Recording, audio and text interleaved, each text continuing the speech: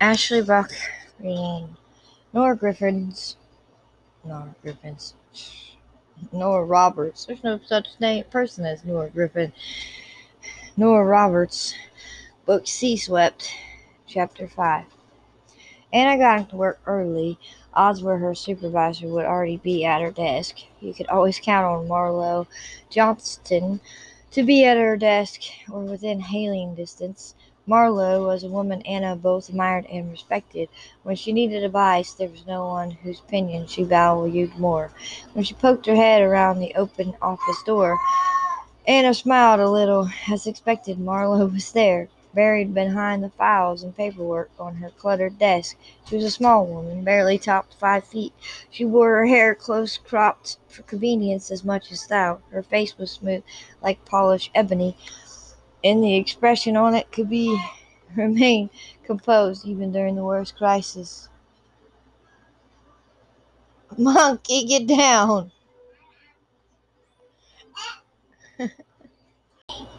A calm center was how Anna often thought of Marlowe, though how she could be calm when her life was filled with a demanding career, two teenage boys, and a house that Hannah had seen for herself was constantly crowded with people was beyond her. Anna often thought she wanted to be Marlowe Johnston when she grew up. Got a minute? Sure do. Marlowe's voice was quick and lively, right with that southern shore accent that caught words between a drawl and a twang. She waved Anna to a chair with one hand and fiddled with the round gold ball in her left hair. The Quinda Lautner case. Right, right, the first time. There were a couple of faxes waiting for me yesterday from the Quince lawyer, a Baltimore firm. What did our Baltimore lawyer have to say? The gist of it is they're pursuing guardianship. He'll be pushing through a petition to the court. They're very serious about keeping Seth the Lautner in their home and under their care. And it's an unusual situation, Marlowe. Up till now, I've spoken with one of the brothers, the one who lived in Europe until recently. Cameron. Impressive. Impressions? He certainly makes one. Because Marlowe was also a friend, Anna allowed herself a grin and roll of her eyes. A treat to look at. I came across him when he was repairing the back porch steps. I can't say he looked like a happy man, but he was certainly a determined one. There's a lot of anger there, and a lot of grief. What impressed me the most, other than his looks, Anna agreed with a chuckle, was the fact that he never questioned keeping Seth. It was a simple fact. He called Seth his brother. He meant it. I'm not sure he knows exactly how he feels about it, but he meant it. She went on, while Marlowe listened with com- without comment, detailing the conversation. Kim's willingness to change his life and his lifestyle, his concerns that Seth would be bolt if he were ever taken out of the home. And, she continued, after speaking with Seth, I tend to agree with him. I think the boy's a runner. When I suggested foster care, he became angry, resentful, and afraid. If he feels threatened, he'll run.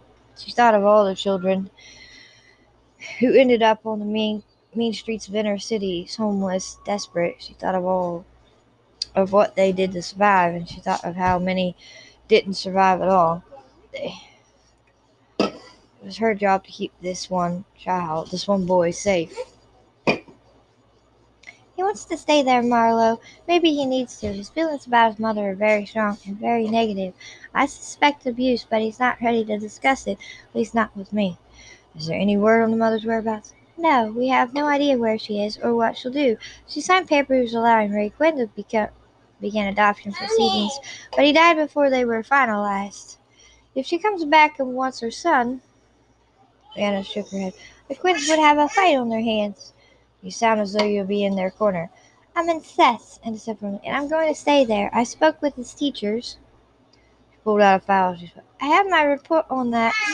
I'm going back today to speak with some of the neighbors and hopefully to meet with all three of the Quinns. It may be possible to stop the temporary guardianship until I complete the initial study, but I'm inclined against it. The boy needs stability. He needs to feel wanted, and even if the Quinns only want him because of a promise, it's more than he's had before, I believe. Marlowe took the file, said it. I signed this case to you because you don't look at just the surface, and I sent you in cold because I wanted your take. Now I'll tell you what I know about the Quinns. You know them? Anna, I was born and raised on the shore. She smiled beautifully. It was a simple fact, but one she had great pride in. Ray Quinn was one of my professors at college. I admired him tremendously. When I had my two boys, Stella Quinn was their pediatrician, and so we moved to Princess Annie. We adored her. When I was driving out there yesterday, I kept wishing I'd had the chance to meet them. They were exceptional people, Marlo said simply. Ordinarily, even simple in some ways. And exceptional. Here's a case in point, she added, leaning back in her chair. I graduated from college 16 years ago. The three Quinns were teenagers. You heard stories now and again. Maybe they were a little wild, and people wondered why Ray and Stella taken on half-grown men with bad tendencies. I was pregnant with Johnny, my first, working my butt off to get a degree, and helped my husband. Ben paid the rent. He was working two jobs. We wanted a better life for ourselves, and we sure as hell wanted one for the baby I was carrying. She paused, turned the double picture frame on her desk to a closer angle so that she could see the two young men smile at her. I wondered too, figuring they were crazy or just playing up being Samaritans. Professor Quinn called me into his office one day. I missed a couple classes. The worst case of morning sickness known to woman. Still made a grimace. I swear I don't understand how some women reminisce over that kind of thing. In any case, I thought he was going to recommend me dropping his class. It meant losing the credits toward my degree. With me an inch away, and I would be the first in my family with a college degree, I was ready to fight. Instead, he wanted to know what he could do to help. I was speechless. She smiled, remembering, then beamed over at him. You know how impersonal college can be? Huge lectures where a student is just one more face in the crowd. But he noticed me. He'd taken the time to find out something about my situation. I burst into tears. Or moans, she said with a weary smile. Well, he patted my hand, gave me some tissues, and let me cry it out. I was on scholarship, and if my grades dropped, or I blew a class, I could lose it. I only had one more semester. He said for me not to worry. We would work it all out, and I was going to get my degree. He started talking about this and that to calm me down. He was telling me some stories about teaching his son to drive. It made me laugh. It wasn't until later I realized he hadn't been talking about one of the boys he'd taken in. It wasn't until later I realized he hadn't been talking about one of the boys he'd taken in, because that's not what they were to him. They were his.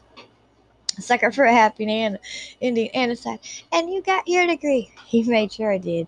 I am for that, which is why I didn't tell you about this until you formed your some impressions of your own. As for the three Quinns, I don't really know them.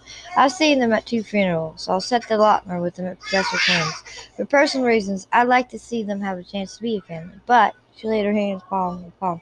The best interest of the boy comes before that. In the structure of the system. You're thorough, Anna, and you believe in structure and in the system.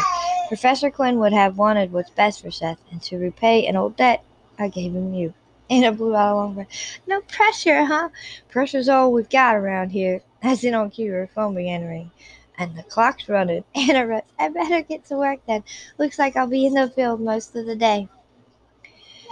It was nearly 1 p.m. when Anna pulled up in the Quinn's drive. She managed to conduct interviews with 3 of the 5 names Cam had given her the day before. She hoped to expand on that before too much more time passed.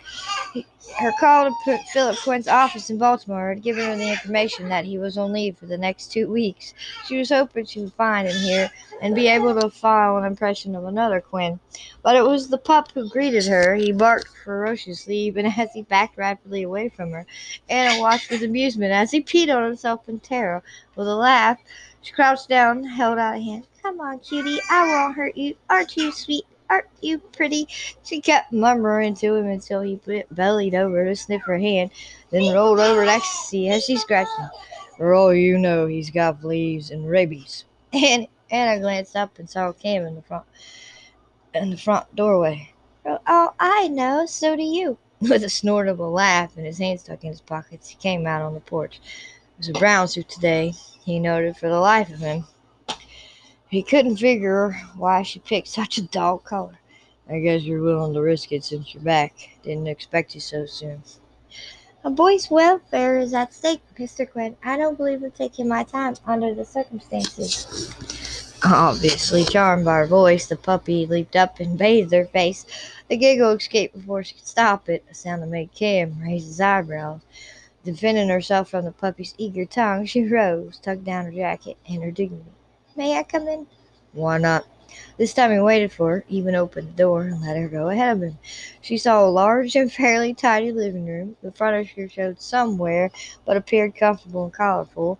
The spinet in the corner caught her eye. "Do you play?" "Not really." Without realizing, Cam ran a hand over the wood. He didn't notice that his fingers left streaks in them. "My mother did, and Philip got near for it." "I tried to reach your brother Philip at his office this morning." "He's out buying groceries." Because he was pleased to have won that battle, Cam smiled a little. "He's going to be living here for the foreseeable future." Easing too. "You work fast." "A boy's welfare is at stake," he said, echoing her. Anna nodded. At a distant rumble of thunder, she glanced outside, frowned. The light was dimming, and the wind began to kick. "I'd like to discuss this with you." She shifted her briefcase, glancing at her. "Is this going to take long?" "I couldn't say." "Then let's do it in the kitchen. I want coffee." "Fine." She followed him, using the time to study the house. It was just neat enough to make her wonder if Cam had been expecting her. They passed the den where the dust was layered over tables. The couch was covered with newspapers and shoes littered. "Missed that, didn't you?" she thought with a smirk, but she found it enduring. Then she heard his quick and vicious oath and nearly jumped out of her practical shoes. "God damn it, shit, what the hell is this? What next? Jesus Christ!" He was already sloshing through the water and suds blowing over the kitchen floor to slap at the dishwasher. Anna stepped back to avoid the flood.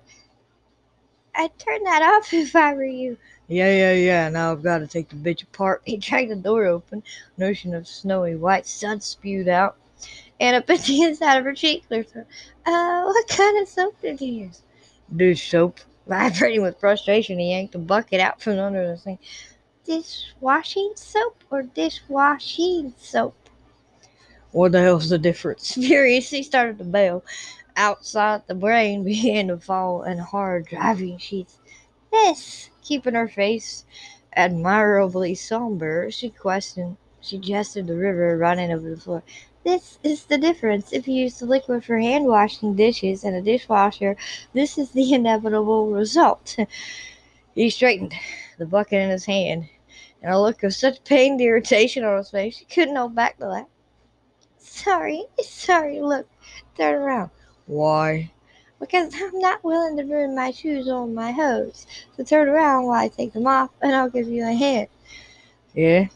Pathetically grateful, he turned his back, and even did his best not to imagine her peeling off her stockings. His best wasn't quite good enough, but it was the effort that counted. Ethan handled most of the kitchen chores when we were grown up. I did my share, but it doesn't seem to have stuck with me." "You seem to be out of your element." She tucked her hose neatly in her shoes, set them aside. "Get me a mop. I'll swab. You get the coffee." He opened a long, narrow closet and handed her a string mop. "I appreciate it." Her legs, he noted, as he sloshed over for mugs, didn't need hose. They were pale and fascinating gold in color and smooth as silk. When she bent over, he ran his tongue over his teeth. He had no idea a woman with a mop would be quite so attractive. "It's so amazingly pleasant," he realized, "to be here, with the rain drumming, the wind howling, and a pretty barefooted woman keeping him kitchen company." "You seem to be in your element," he commented. Then when she turned her head and eyed him fondly. "I'm not saying it's woman's work. My mother would have skinned me for that thought. I'm just saying you seem to know what you're doing." She worked her way through college cleaning houses she knew very well. "I can handle a mop, Mr. Quinn." "Since you're mopping my kitchen, you ought to make a Cam." "About Seth." "Yeah, about Seth. Do you mind if I sit down?" "Go ahead." She caught herself before she began to hum. The mindless chore, the rain, the isolation were just a tad too relaxing. "I'm sure you know I spoke with him yesterday." "Yeah, and I know he told you he wanted to stay here." "He did, and it's in my report. I also spoke with his teachers. How much do you know about his schoolwork?" I haven't had a lot of time to get into that yet." "Mm-hmm. When he was first enrolled, he had some trouble with the other students. Fist fights. He broke one boy's nose. Good for him. Cam thought was a surprising tuck of pride, but he did his best to look determined. Who started it? That's not the point. However, your father handled the situation. At this point, I'm told that Seth keeps mostly to himself. He doesn't participate in class, which is another problem. He rarely turns in his homework assignments, and those he does bother to turn are mostly often sloppily done. Cam felt a new headache, so the kid's not a scholar. On the contrary, Hannah straightened up, leaning on the mop. If he participated even marginally in class, and if his assignments were done and turned in on time, he would be a straight A student. He's a solid B student as it is. So what's the problem? Anna closed her eyes a moment. The problem is that Seth's IQ and evaluation tests are incredibly high. The child is brilliant. Though he had his doubts about that, Cam nodded. So that's a good thing. And he's getting decent grades and staying out of trouble. Okay, she would try this a different way. Suppose you were in a Formula One race. Been there, he said with wistful remembrance. Done that. Right, and you had the finest, fastest, hottest car in the field. Yeah, he said. I did. But you never tested its full capabilities. You never went full out. You never punched it on the turns or popped it into fifth and poured down the straights. His brother, you follow racing? No, but I drive a car. Nice car, too. What have you had it up to? 88, she thought was secretly, but she would never admit it. I consider a car transportation, she said, lying primly, not a toy. No reason it can't be both. Why don't I take you out in the Vetta? Now that's a fine mode of entertainment transportation. Well, she would have loved to indulge in the fantasy of sliding behind the wheel of that slick white bullet she had to put a point to make. Try to stick with the analogy here. You're racing a superior machine. If you didn't drive that car the way it was meant to be driven, you'd be wasting its potential. And maybe you'd still finish in the money, but you wouldn't win. He got her point, but he couldn't help grinning. I usually won. Hannah shook her head. Seth, she said without unruly patience. We're talking about Seth. He's socially stunted, and he defies authority constantly. He's regularly given in school suspension. He needs supervision here at home when it comes to this area of his life. You're going to have to take an active role in his schoolwork and his behavior. Seems to me a kid gets B's, he ought to be left the hell alone. But he held up a hand before she could speak. Potential. I had potential drummed into my head by the best. We'll work on it. Good, she went back to mopping. I had communications from your lawyer in regard to the guardianship. It's likely you'll be granted that, at least temporarily, but you can expect regular spot checks from social services. Meaning you. Meaning me. Cat paused a moment. Do you do windows? She couldn't help but she laughed as she dumped saucy water into the sink. I've also talked to some of your neighbors, and we'll talk some more. She turned back. From this point on, your life's an open book for me. He rose, took the mop, and to please himself, stood just an inch closer than was polite. You let me know when you get to a chapter that interests you on a personal level. Her heart ain't too hard, knocks against her ribs. A dangerous man, she thought, on a personal level. I don't have time for much fiction. She started to step back, but he took her in. I like you, Miss Spinelli. I haven't figured out why, but I do. That should make our association simpler. Wrong. He skinned his thumb over the back of her hand. It's going to make it complicated, but I don't mind complications. It's about time my luck started back on an upswing. You like Italian food? The name like Spinelli? He grinned. Right. I could use a quiet meal in a decent restaurant with a pretty woman. How about tonight? I don't see any reason why you shouldn't have a quiet meal and a decent restaurant with a pretty woman tonight. Deliberately, she used her hand free. But if you're asking me for a date, the answer is no. First, it wouldn't be smart. Second, I'm booked. Damn it, Cam. Didn't you hear me honking? Anna turned and saw a soaking wet and bitterly angry man carting 2 heaping bags of groceries in the room. He was tall, bronzed, very nearly beautiful, and spitting mad. Philip shook the hair out of his eyes and focused on Anna. The shift of expression was quick and smooth, from snarling to charming, in the space of a single heartbeat. Hello, sorry. He dumped the bags on the table and smiled. Didn't know Cam had company. He spied the bucket, the mop, held between them, and leap to the wrong conclusions. I didn't know he was going to hire domestic help, but thank God. Philip grabbed her hand, kissed her. I already adore you. My brother Philip, Cam said dryly. This is Anna Spinelli with Social Services. You can take your flamingo out of your mouth now, Phil. The child didn't shift her face. Miss Spinelli, it's nice to meet you. Our lawyer's been in touch, I believe. Yes, he has. Mr. Quinn tells me you'll be living here now. I told you to call me Cam. He walked to the stove to top off his coffee. It's going to be confusing if you call all of us Mr. Quinn. Cam heard the rattle of the back door and got another mug down, especially now. He said as the door burst open, let in a dripping dog. Man, Christ, this bitch flew in fast. Even as Ethan dragged off his slicker, the dog set his feet and shook ferociously. Anna only winced as water sprayed on her. Barely smelled her before he spotted Anna and automatically pulled off his soaked cap, then scooped a hand through his damp curly hair. Seeing a woman, bucket, mop, he thought guiltily about his muddy boots. Ma'am, my other brother Ethan. Cam's handed Ethan a steaming cup of coffee. This is the social worker. Your dog just sprayed water and dog hair all over.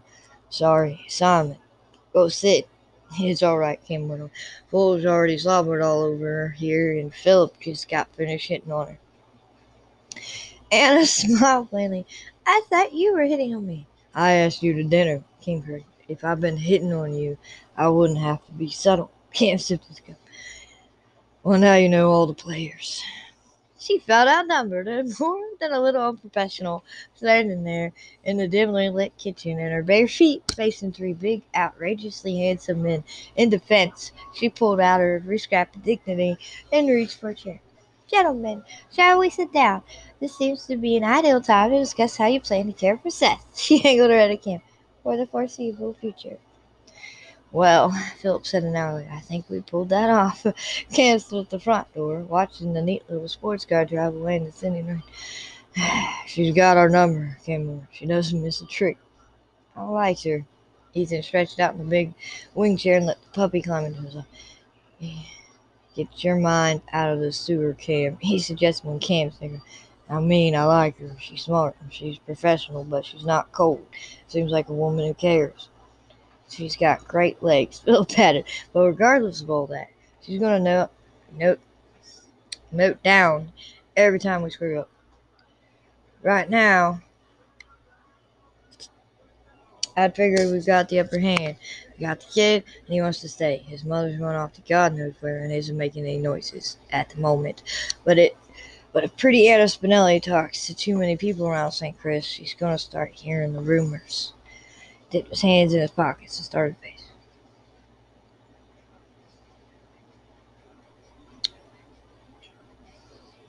I don't know if they're going to count against us or not.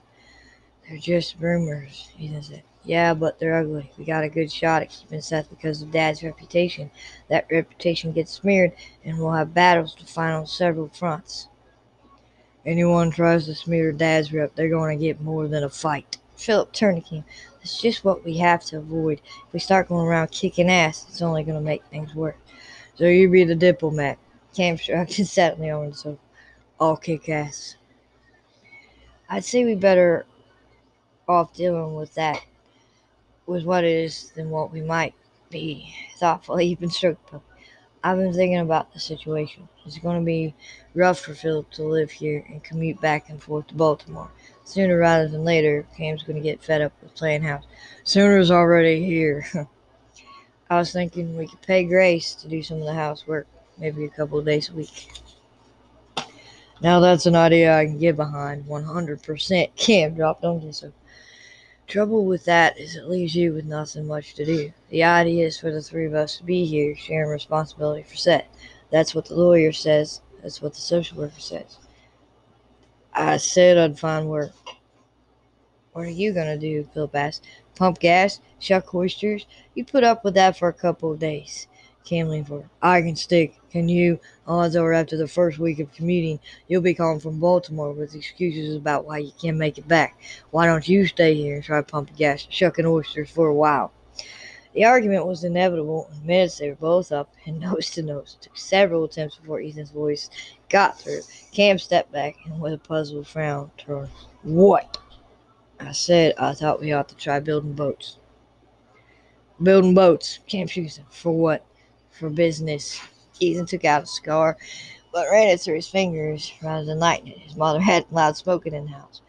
We got a lot of tourists coming down this way in the last few years, and a lot more people moving down to get out of the city. They like to rent boats.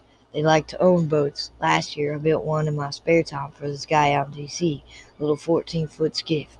Called me a couple months ago to see if I'd be interested in building him another one. Wants a bigger boat with a sleep cabin and galley. Ethan tucked the cigarette back in his pocket. I've been thinking on it. It'd take me months to do alone in my spare time. You want us to help you build a boat. Philip pressed his fingers through his neck. Not one boat. I'm talking about going into business. I'm in business, Philip murmured. I'm in advertising, and we'll be needing somebody who knew about that kind of thing if we were starting a business. Boat building's got a history in this area, but nobody's doing it anymore on St. Chris. Philip said. Did it occur to you that there might be a reason for that? Yeah, it occurred to me, and I thought about it, and I figured it's because nobody's taking a chance. I'm talking wooden boats, sailing vessels, a specialty, and we already got one client. Cam Robertson. Hell, Ethan, I haven't done that kind of work since we built your skipjack. That's been Jesus, almost 10 years. And she's holding, isn't she? So we did a good job with her. It's a gamble. He had to know that single word was the way to Cam's heart. We've got money to start-up costs, Cam murmured, warming up to the idea. How do you know? Philip demanded. You don't have a clue how much money you need for a startup cost. You'll figure it out. Roll the dice, Cam thought. He liked nothing better. Christ knows I'd rather be swinging a hammer than a damn vacuum hose. I'm in. Just like that, Philip threw up his hands without a thought to overhead, profit, and loss, licenses, taxes, insurance. Where the hell are you going to set up shop? How are you going to run the business? And that's not my problem. Cam said one. That would be yours. I have a job in Baltimore. I had a life, Cam said to him. In Europe. Philip paced away again. Trapped was all he could think.